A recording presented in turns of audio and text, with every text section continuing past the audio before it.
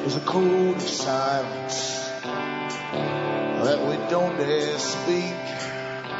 There's a wall between us and a river so deep. We keep pretending that there's nothing wrong. There's a code of silence and it can't go on.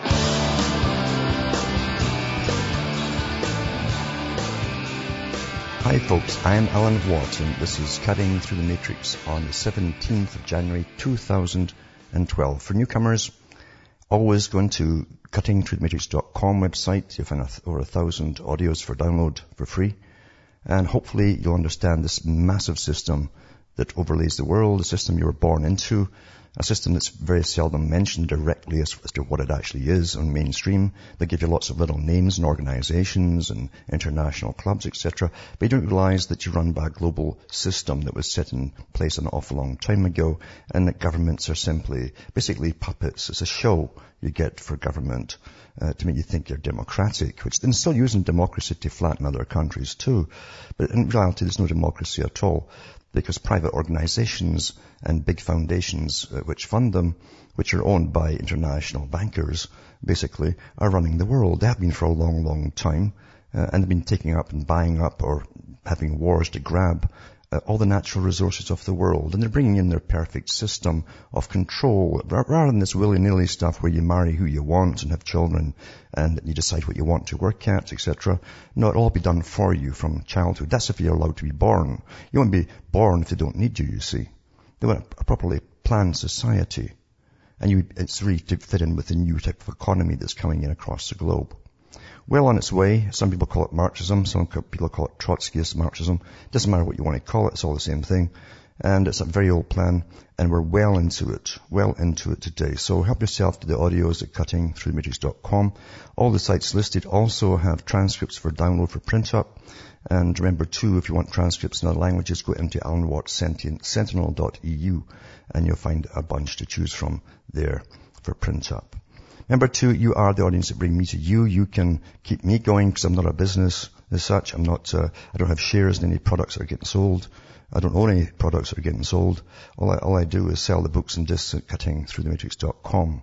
And that keeps me ticking over, hopefully, through thick and thin. So you can buy the books from the US to Canada. You can use a personal check or an international postal money order, or you can use PayPal, or you can just send cash. Some people across the world also use Western Union or MoneyGram and PayPal once again to order. Remember, straight donations are terribly welcome. What I do on this program is not to keep you in the dark, not to give you false hopes either, or get you back into the illusion that you can go back in time to some previous time when it wasn't quite so bad. I tell you the hard facts, and people who are really haven't really woken up, who look for someone to come and do it all for them. That's really like the movies. You know, Clint Eastwood rides into town and cleans up the dirty old town for all the townsfolk that sit back and are terrified. But sure enough, he cleans them up himself. That's what the general public wants. They don't want to face the really bad news of how far this has gone and how all-encompassing it is too into every facet of your life today. And they personally don't want to do anything about it either. They'll sit, sure enough, and listen even to shows like this, but they'll actually want someone else to do it for them. Just talking about it isn't stopping it. Talking about it hopefully spreads the word. And then again, it comes down to the old story. Do you form organizations that will not be infiltrated, or at least if they are infiltrated, you can get it back on track? Or what do you do about it? It's up to yourselves. My job, as I see it, is not to tell you what to do, but simply to tell you where you are, what's really going on, and bring you into reality. Reality doesn't come custom made for you. It's very tough to handle reality. It's really tough. And you have to often throw away all your things that you've held on to so dearly, concepts. Even your indoctrination at school, all the things that you're really passionate about. You can, if you throw them all out the window at times, realize you've been farmed like Charles Fort said. Back with more after this.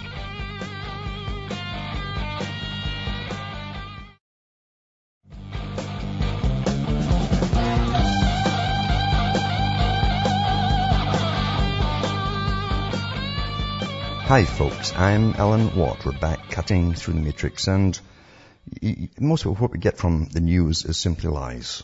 I mean, that's the bottom line. They're part of government. The big CFR boys own governments, and so they all work together to make sure the public are properly lied to. And if they don't tell you a complete lie, they'll tell you a half-truth, and you'll come to the desired conclusions by having half the information missing. So it's quite easy to lie to the public without technically breaking. They're awfully legalistic at the top. Really awfully legalistic. But they do really keep us in the dark. That's their job. Or else we'd always be complaining about what they're up to, you see. So just tell us nothing or lie to us or give us some story that gets us all upset. And sure enough, we get pulled into that and we don't watch what's happening behind our backs. That's how government works. So when Fukushima went up at the time, and of course it was all over the papers here, oh, they're lying to their own people, oh, how terrible. I says, our people will do the same to us. And sure enough, it comes out now, you see, now that most folk have gone back to sleep and it's sports week or something or whatever it is, it says, this is from the Montreal Gazette. It says, after the Fukushima nuclear accident, Canadian health officials assured a nervous public that virtually no radioactive fallout had drifted to Canada. Remember, I was putting up the sites at the time. It showed you the stuff coming across and right across Canada and all across the Great Lakes too. Hawaii was getting hammered with it. But it's coming right up in the Great Lakes of Canada and into my area as well. And going on further west. And all that time the government kept saying, oh, it's minuscule, and ludicrous and preposterous. Stuff like that was getting put out by the Canadian government. So it says, Canadian health officials assured nervous public no radioactive fallout had drifted to Canada, but last March a Health Canada monitoring station in Calgary detected an average of 8.18 becquerels per litre. That's a lot of radioactive iodine, and it says an isotope released by the nuclear accident in rainwater, the data shows. The level easily exceeded the Canadian guideline of 6 becquerels of iodine per litre for drinking water, acknowledged Eric Pellerin, Chief of Health Canada's Radiation Surveillance Division. It's above the recommended level for drinking water, he said in an interview. At any time you sample it, it should not exceed the guideline. Canadian authorities didn't disclose the high radiation at the time. Of course they didn't, because again, they got to lie to you. That's what they do best. That's the first thing you think of when you think, oh, you better lie to the public. So here we are drinking this water. And they'll all their beer too, of course, I guess, as well, the stuff that's made in Canada. And they guzzle a lot of that. It says, in contrast, the state of Virginia issued a don't drink rainwater advisory in late March after iodine levels in rain in a nearby city spiked to 3.4 becquerels per litre on a single day. That was less than half of the levels seen in Calgary during the entire month of March. Radioactive iodine also appeared in smaller amounts in March in Vancouver, which saw an average of 0.69 becquerels per litre in rainwater, up from 0 before Fukushima. Winnipeg, which got 0.64 becquerels per litre, and Ottawa, which had 1.67 becquerels per litre, the data shows. These other levels didn't exceed the Canadian limit for drinking water, but the level in Ottawa did surpass the more stringent ceiling for drinking water used by U.S. environmental protection agencies. So every country's got its own levels, you see. It depends how essential and how much money they're bringing in for government the taxpayer is. And in Canada, it's pretty well, we're already taxed to the gills here, so it doesn't really matter if they bump a few of us off. And plus, immigration's doing well too. It says the data isn't posted on Health Canada's webpage devoted to the impacts of Fukushima, so they haven't put it up. So it says, Pellerin said he doesn't know why Health Canada didn't make the data public. I can't answer that. The communication aspect could be improved. He's definitely a politician, eh? The rainwater data also raises questions about how Ottawa monitors radiation after a nuclear crisis. Some of Health Canada's numbers are much more lower than those reported by other radiation researchers. Simon Fraser University nuclear chemist Krzysztof Starosta found iodine levels in rainwater in Burnaby, BC spiked to 13 becquerels per litre in March, many times higher than the levels Health Canada detected in nearby Vancouver. Rain was tested only at the end of each month after a network of monitoring stations sent samples to Ottawa. This meant the radiation spikes last March were only discovered in early April after rainwater samples were sent to Ottawa for testing, too late to alert the public. And isn't that amazing, eh? It takes all this time for them to get from the government to us the information, eh? From March to now. That's government, eh?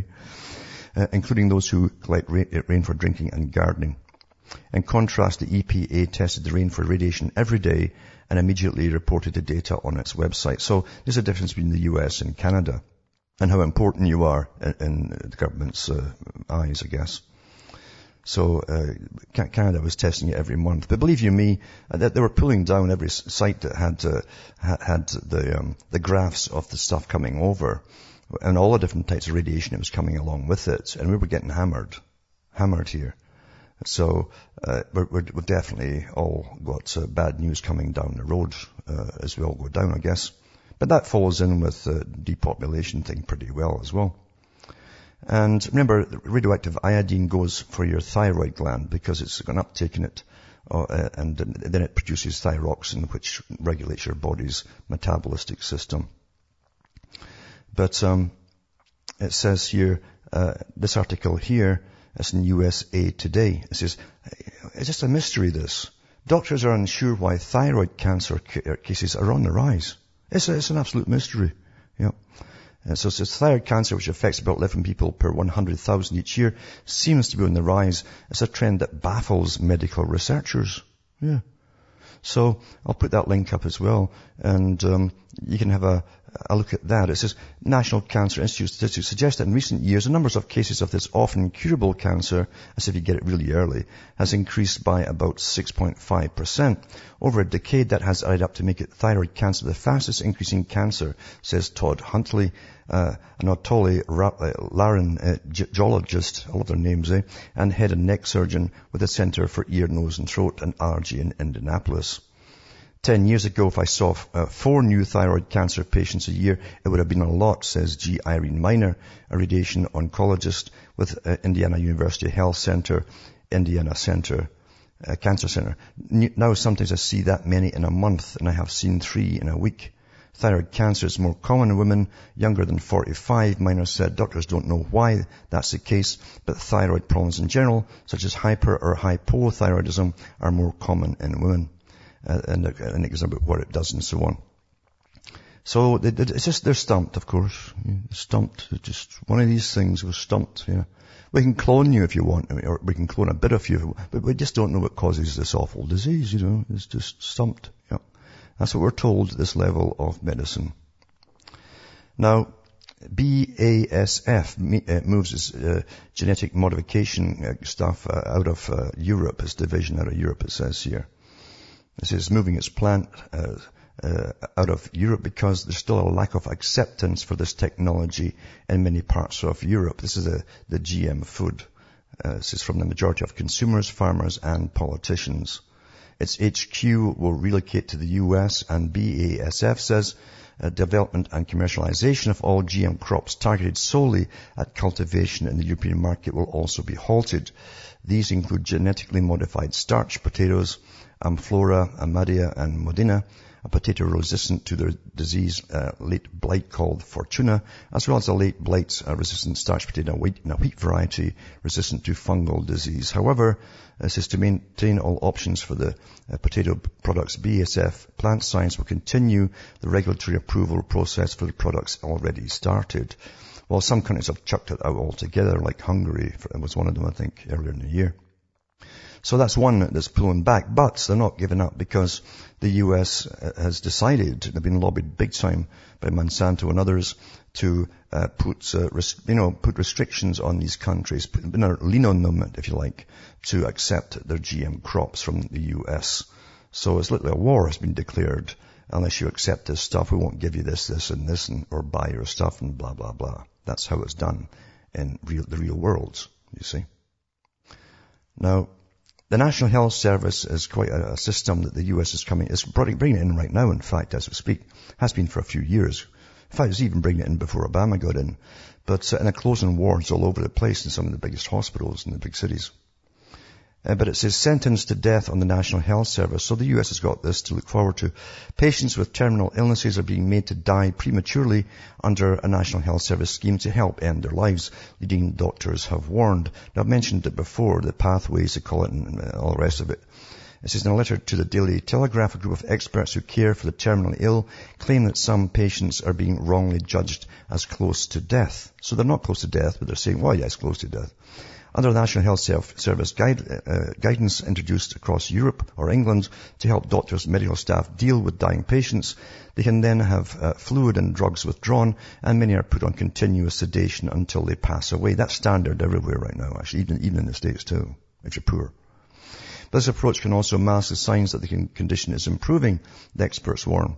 As a result, the scheme is causing a national crisis in patient care, the letter states. It's been signed palliative care experts, including Professor Peter Millard, Emeritus Professor of Geriatrics, University of London, Dr. Peter Hargreaves, a consultant in palliative medicine at St. Luke's Cancer Centre in Guildford, and 4 others. Forecasting death is an inexact science, they say. Patients are being diagnosed as being close to death without regard to the fact that the diagnosis could be wrong. So they're bumping people off. As a result, a national wave of discontent is building up as family and friends witness the denial of fluids and food to patients. This is the 21st century, and this is what they do to kill you. Eh? You can't drink and you can't eat. Eh? Yeah, it's just, the warning comes just a week after a report by the Patients Association estimated up to 1 million patients had received poor or cruel care on the National Health Service. Do you understand we're just peons now, oh, there's too many people, what good are they anyway? They're old, they don't produce anything, they just consume. That's from the United Nations. Definition of a good citizen, a producer and consumer. And you're spending all that pension money that you paid into. The government wants that. Back with more after this break.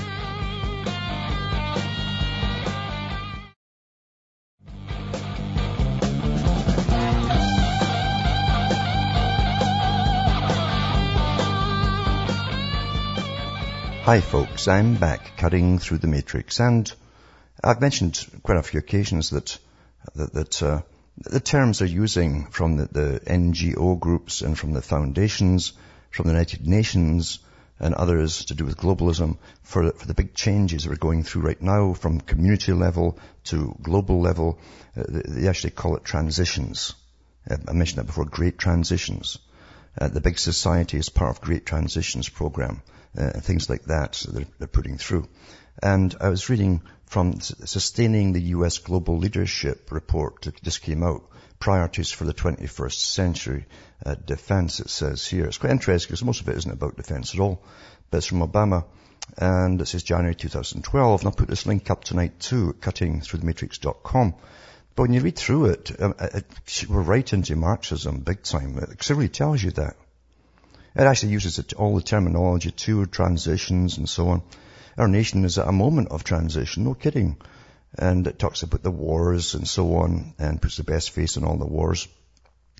And putting the best face on the fiscal house and to get it into order and all that stuff, And then as Commander-in-Chief, I'm determined that we meet the challenges of this moment, yada, yada, yada, yada. And then it goes on, when you look through it there, you talk about the security of the nation, the security of the nation, allies and partners. And then they go into prosperity that flows from an open and free international economic system. See, it's total free trade globally, you see. Which, of course, the Milner Group that became the Royal Institute for International Affairs was pushing 100 years ago. They said they'd bring the system in, and the redistribution of wealth. That's your tax money across the planet. Which is also Marxism. So we seek a just and sustainable international order. There you go. Is that your job, is to seek a just and sustainable? Explain just.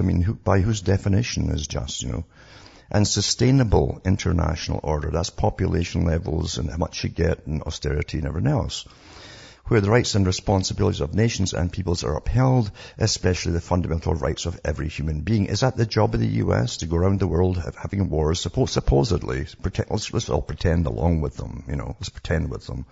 That's all to get justice across the world, right? Is that the job of the U.S.? And it says, indeed, as we end today's wars, We will focus on a broader range of challenges and opportunities, including the security and prosperity of the Asia Pacific. Is that your job too? To put your tax money to building up the prosperity of the Asia Pacific? As a new generation across the Middle East and North Africa demands their universal rights, really? Please stop bombing us.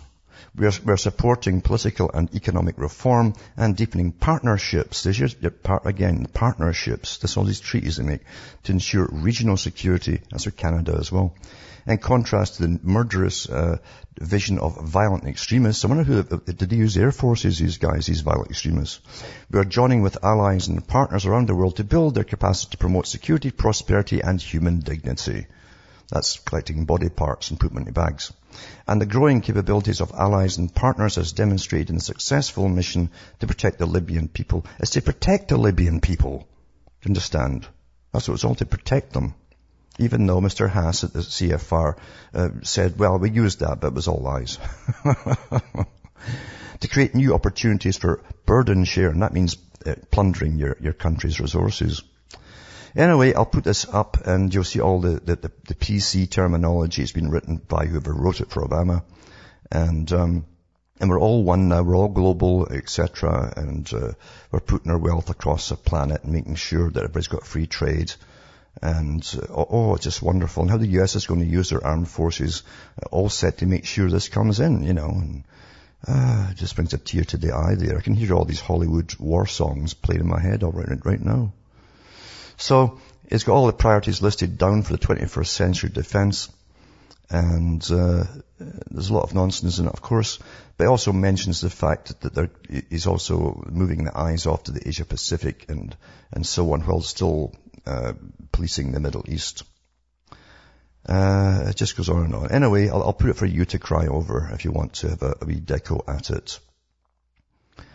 Now, I mentioned before, too, about how Bertrand Russell and many others talked about getting a compliant society, a society that's not too bright. So they talked about fluoride, of course. They'd been using fluoride, but long before they came along, to dumb us down and make us rather content, And also to give us injections. The needle would be used to lower our IQs, again attacking the brain. Now, you'll notice that all these massive amounts of injections that little children get, these inoculations or vaccines, as like they call them, the doctors are all told and all taught like parrots. Everybody goes in who gets a license for anything becomes a parrot, and you just parrot what you've been taught. And they tell you, now, go home, Mrs. Brown, and he might have a wee fever and his head might be rather hot, but it's okay, there's nothing wrong with it. And I've talked about, well, when you get heat coming off the head, there's inflammation in there, folks. There's inflammation in the brain, you see. And what does it consist of? Well, you've got basically dead and dying tissue. That's what you get with inflammation. Dead and dying, and the other stuff's getting repaired. Other stuff's using phagocytes to take away the bad bits that are all dead already. But your IQ kind of drops a bit. And in extreme cases, you end up with autism and different things like that. And degrees of it as well, by the way. Where you can't have any you can't hold attention on anything. These are all degrees of the same problems. So this article here is about inflammation in the brain. And it goes through it. It says inflammation is a biochemical process resulting from pathogens, irritants, or damaged cells. It should not be compared to infection, although inflammation can result from infection. And on it goes, right down to the bottom. And then it tells you that also it can be caused by, again, vaccine. Vaccine can occasionally cause inflammation in the brain. Back with more after this break.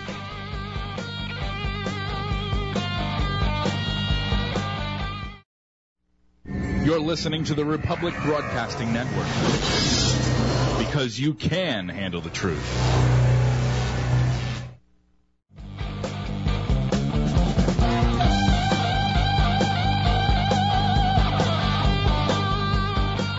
Hi folks, I'm back cutting through the matrix and talking about basically the effects of various things that cause inflammation in the brain, especially of infants. And this article I'm reading is from the actual vaccination medical council, or medical council on vaccination. And it says here that it says that an allergic reaction to vaccinations, as per the National Institutes of Health, can cause encephalitis with brain swelling. And encephalitis was included as one of the vaccine injuries to be compensated for under the 1986 National Childhood Vaccine Injury Act, to do with actually inoculations, you see, or vaccines.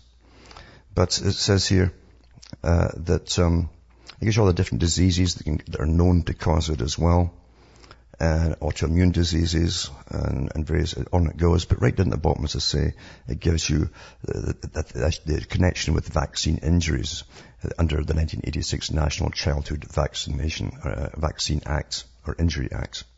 It says, by way of the explanation, the term lipid peroxidation refers to lipid degradation resulting from free radical generation from a series of pro-inflammatory chain reactions, which can be very damaging if the process is prolonged. Didn't you think that free radicals was a movement to get guys out of prison? I actually think that. Free radicals in turn refer to atoms with unpaired electrons. I guess you need an electrician. Resulting in heightened instability and reactivity. The end result of abnormally prolonged lipid peroxidation may be abnormal brain inflammation with secondary brain edema, that's swelling in the brain. It says, of all the organs of the body, the brain is the most susceptible to oxidative degradation, commonly referred to as lipid peroxidation. Although an infant's brain receives 15% of normal cardiac output, it utilizes nearly 25% of the body's oxygenation. As elevated oxygen levels in the environment being increased risk of explosions of fire compared to physiological risks exist in the brain.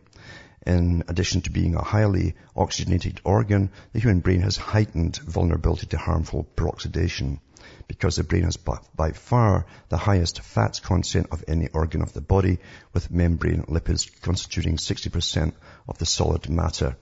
And it's true, you need cholesterol for the brain. The more you reduce your cholesterol, be careful how far you reduce it. In addition, both brain and retina contain a relatively high percentage of omega-3 polyunsaturated fatty acid. And it says here, in essence, the brain might be compared with a highly inflammable dry grass or brush enclosed in an area with elevated oxygen levels, needing only a spark to set off a conflagration of inflammatory lipid peroxidation. In all likelihood, vaccine adjuvants provide the spark far more often than generally realized. I think it's more than just the adjuvants. I think they're mostly designed to do what they're actually doing. Since all the big globalists a long time ago talked about ways to dumb us down, to make us easy to handle. Nobody complains now when gasoline goes up or anything goes, they don't want to hear it. They just don't want to hear it. No. Now Hungary, as I say, is now under the gun of the EU. It's flexing its muscle. And it says the EU opens legal action against Hungary over new laws. And it says the European Commission, the EU's executive arm, has opened actually the whole darn thing is executive arm in the EU, has opened legal proceedings against Hungary over reforms to its central bank, data protection and judiciary. It says it's not going to go along, in other words, with the IMF's austerity program. That's the reason for it. It says they've been given a month to respond to the Commission's concerns, or it doesn't say or else. Critics say the new central bank law puts the bank's independence at risk. See, everybody's to get put under this private central bank remember Marx said everything and Lenin said too, centralization is the key. Everything has to be centralized. And under the IMF, you've got the BIS, the Bank for International Settlements in Basel. That's the big one that Carl Quigley talked about. And the idea is that all these private central banks that run our lives and ruin our lives are all under the Bank for International Settlements, and the strong arm for it is the IMF. That's how it works. So it's centralization. Anyway, Hungary's given them the finger, and good for them, and now they're getting threatened, but it hasn't said what they're going to do to threaten them. And I'll also put up too the Constitution of Hungary, which really forbids them to go along with things like this anyway. It won't matter to these lawyers, of course, for the EU, but it'd be interesting to see how they manage to ostracize them or whatever they're going to do to punish them. Tonight too, I'm putting up an article, another one. This happens all the time, but one of these podgy people, I call them podgy people, these cops, the new cops that you have that take 10 times the steroids that they're supposed to take under their little brotherhood there. And they have no necks either, I don't notice that. They shouldn't have shirt collars for them because they've got no necks anyway. And they're just podgy people, or potato people. And you see this potato person with a black uniform knocking down this black fella who's 66 years old and suffering from senile dementia with a drop kick. And then he puts his whole body on him. He tries to flatten him like a pancake, this podgy person that is. And then along comes his pal and tasers the guy in the face, just to make sure. It's just amazing. This is, do you really want to save all this? Do you want to save this system? Do you really want to? Do you understand it's way past saving? Way past saving. Do you know how you'd have to train officers for a peaceful society? You'd have to fire every cop that's presently on a payroll across the board everywhere. And bring in a new lot under different, strict, incredibly strict training. That's what you'd have to do. That's how far you'd have to go to stop it all. Because all these guys have been brought up with video games and I want to be just like that guy there with the big gun and so on. They watch all these movies too, and that's what they consist of. And then they get these steroids given to them that they promote amongst themselves. And they take 10 times a dose and then they eat all these cookies and stuff and end up like potato people in black uniforms with no brain, So you can't retrain these guys, you understand? They're way past retraining. And the more they get off with it, and I often think these articles are there to desensitize the public and get us used to the fact when you see a cop get ready to get stun-gunned or flattened or your neck broke or something like that. Because that's all it's doing. There's no movement to stop this. So that's the only reason this stuff being put out there, to get us used to the fact that we're just peons, we're nothing at all. We're worth nothing personally. That's my opinion.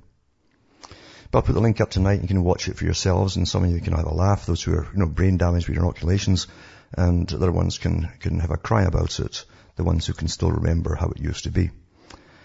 Also, the former National Security Advisor explains why he's worried about Obama's approach to China, and it's Zbigniew Brzezinski's chat with an interviewer. And he says the Chinese are really good at diplomacy, and he goes through the whole meeting that he had with them, he says, and how they even have jokes in China about the US now, and how they say that please don't decline too fast. Stuff like that, So I'll put this article up too, but Brzezinski does say it's a bit crazy to go into the eastern countries before you're finished with the Middle East. And that's the only little spaff he has with Obama's policy, or who was running Obama. Darn well, Obama doesn't run anything, Advisors are far more important. Advisors are all that matters. They're all in on their big agenda worldwide. They're all connected with their brotherhood through the CFR and etc. They know the agenda. Presidents can be anybody, doesn't matter, Again, the Davos summit is when they all meet at the Bank for International Settlements, again, for all the central banks. So ahead of the Davos summit, Goldman Sachs President Gary Cohn talks to the Sunday Telegraph about the outlook for Europe, the US economy, and whether 2012 holds any rays of hope. So this article here, as said, is called The World According to Goldman Sachs, which is pretty well true because it is the military-industrial complex. It owns all the big corporations that are part of the military-industrial complex. It owns countries. And he talks about Goldman Sachs, and they have little tongue-in-cheek quips. It's a very polite thing. It's really a PR thing, really. But it talks about the cons that Goldman Sachs has been involved in, and stuff like that, and tongue-in-cheek. And Gary Cohn talks about Blankfein and all his other pals. And doesn't really give out much at all, to be honest with you. It talks about the little jokes they make, like, it's not jokes at all, doing God's work, stuff, money, heaven, all of that kind of stuff that we're used to hearing.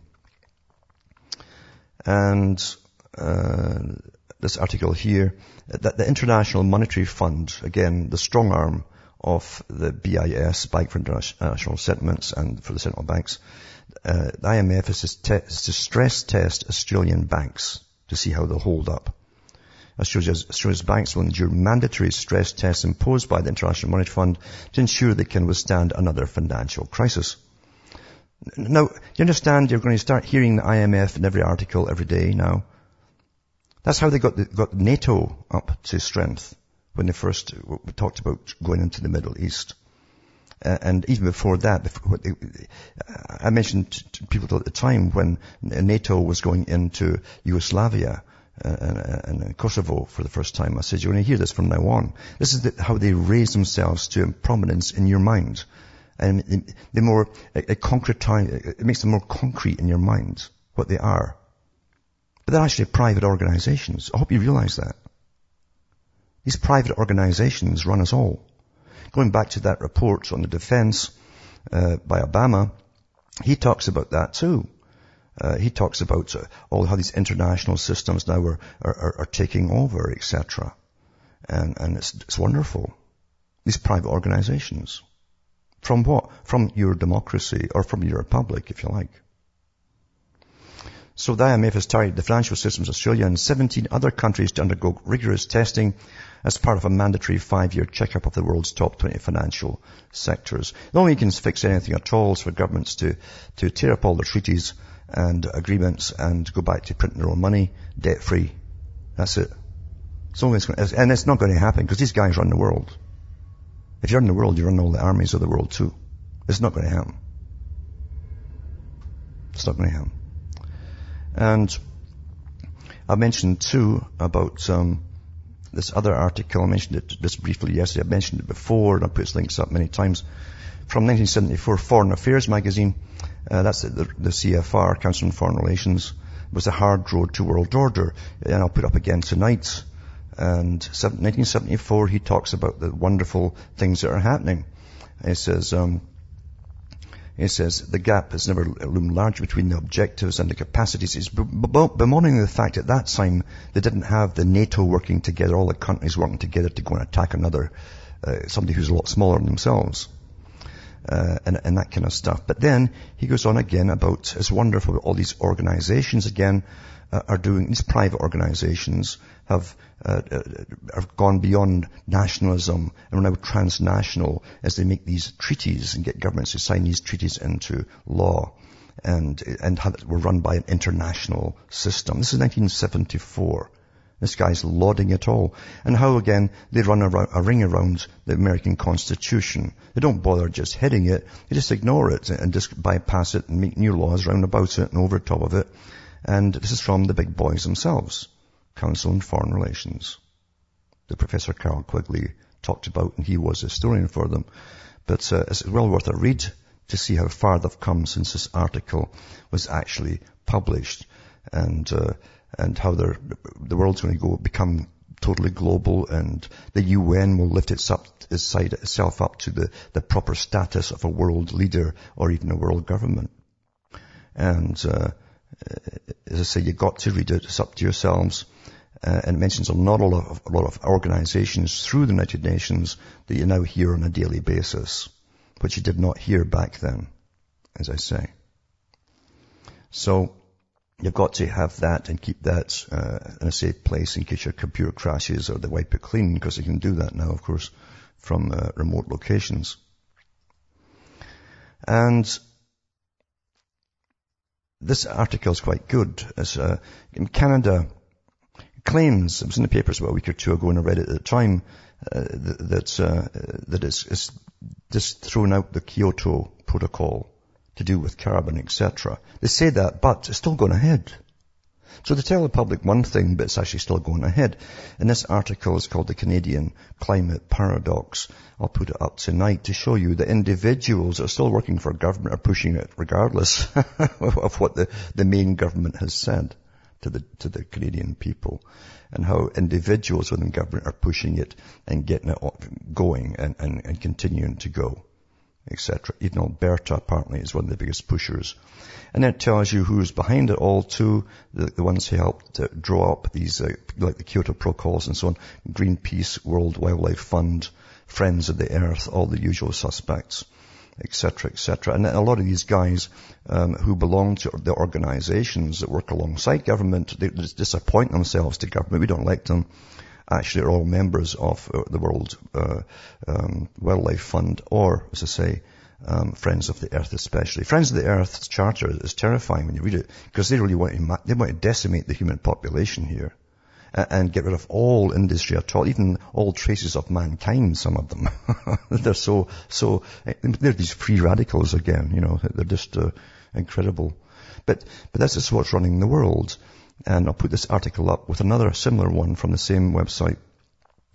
And it's called Those Who Claim to Speak for the Future. See, the futurists are some of those who put themselves up there as giving ideas to government, they call it. Again, in their private organization. It says those who claim to speak for the future. I also put an article up, the main website up for this group that they're talking about, the World Future Council. It says some people have a high opinion on themselves. I mean, what sort of personality type do you have to be to imagine that you, self-anointed you, are the voice of future generations? What kind of ego trip do people embark on prior to concluding that amongst the billions of souls inhabiting this planet, it's their own special calling to speak on behalf of those who haven't yet been born? A long list of individuals with this exalted regard for themselves can be found on the website of the World Future Council. I'll put that up for you tonight too at cuttingthroughmirrors.com. Actually, there are 4 lists. The first consists of those who are the counselors and honorary counselors of this body amongst these self-aggrandizing mortals we find. It says a Hollywood actress, Daryl Hannah. So everybody in Hollywood's got to have a cause. You see, you just got to be a cause there to show, just partly to show off your money too that you can throw away and write off to charity. Tim Flannery, the head of Australia's government-funded Climate Commission, is also part of this self-appointed group, you see. Fabio Feldman, I don't know if he's a model or what, who sits on the boards of Greenpeace International, the Nature Conservancy Brazil, and Friends of the Earth. Here they go in Brazil. They're present as well as the Director General of another activist group called the International Union for Conservation of Nature. They're all members in the same group. These are the guys who work through the UN to get you to give up all your rights and tell you not to heat yourself anymore. Back with more after this break.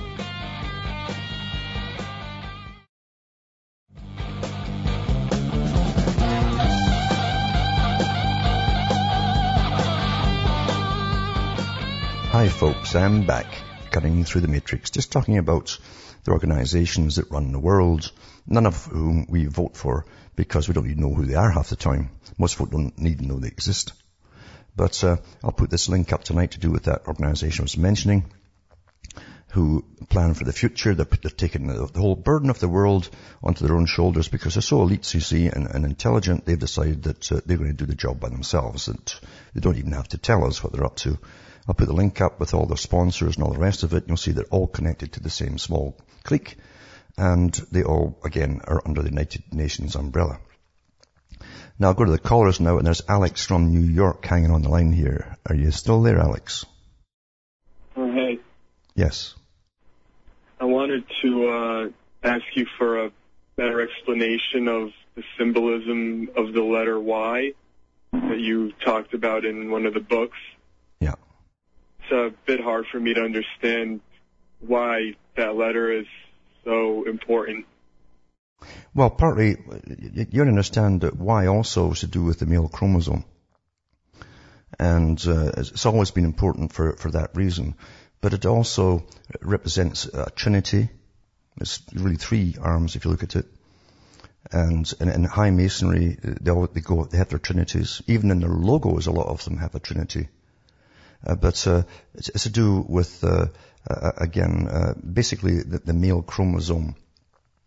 It even sprouted out a few years back in a lot of architecture in big cities. These little, chiseled into their walls and so on, as above doors, you have these little Ys all over the place. Hasn't been explained. But it's a Masonic thing. It's also to do with the 3 in 1 or the 2 in 1. It's also a hermaphroditic symbol of a change, male and female, basically into one, like the 2 arms. But it's also a plea. It's a plea as well for help. If you're in the brotherhoods, it's telling them that whatever this Y is attached to go along with whatever agenda is attached to is promoting. Because that's the position you take when you plead for help from your brothers. Even if you don't understand it or quite agree with it, you must always put your moral judgment to the side and be for it. It's a law that you must go by. So technically it's hermaphroditic, and it's the alteration of the male and female into a different species, but mainly the male. The male's already almost there. Yesterday I gave an article where female testosterone is sometimes as high on its maximum level as a male, a young male. And that young males now, once they're over 25, their testosterone is plummeted and their sperm count is down to it's almost negligible.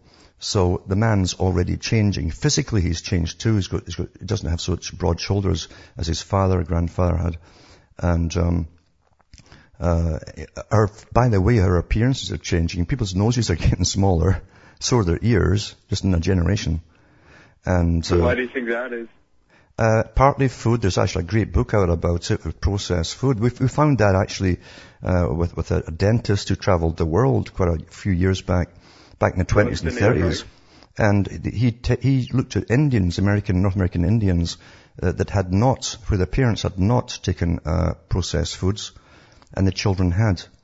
And the children all had the smaller mouths, smaller noses, their teeth were squashed like ours are, they go over each other, and the parents were completely different. They were nice, wide-spaced and beautiful, and it was put down to the processed food. He found that with Africans and different cultures as well compared to the parents, and he gives you side-by-side photographs of parents and children. It's just astonishing. Absolutely astonishing. But chemicals can certainly have an awful effect on your physiology. So anyway, thanks for calling, and that's our flashed away. From Hamish myself, Ontario, Canada, it's good night. May your God or your gods go with you.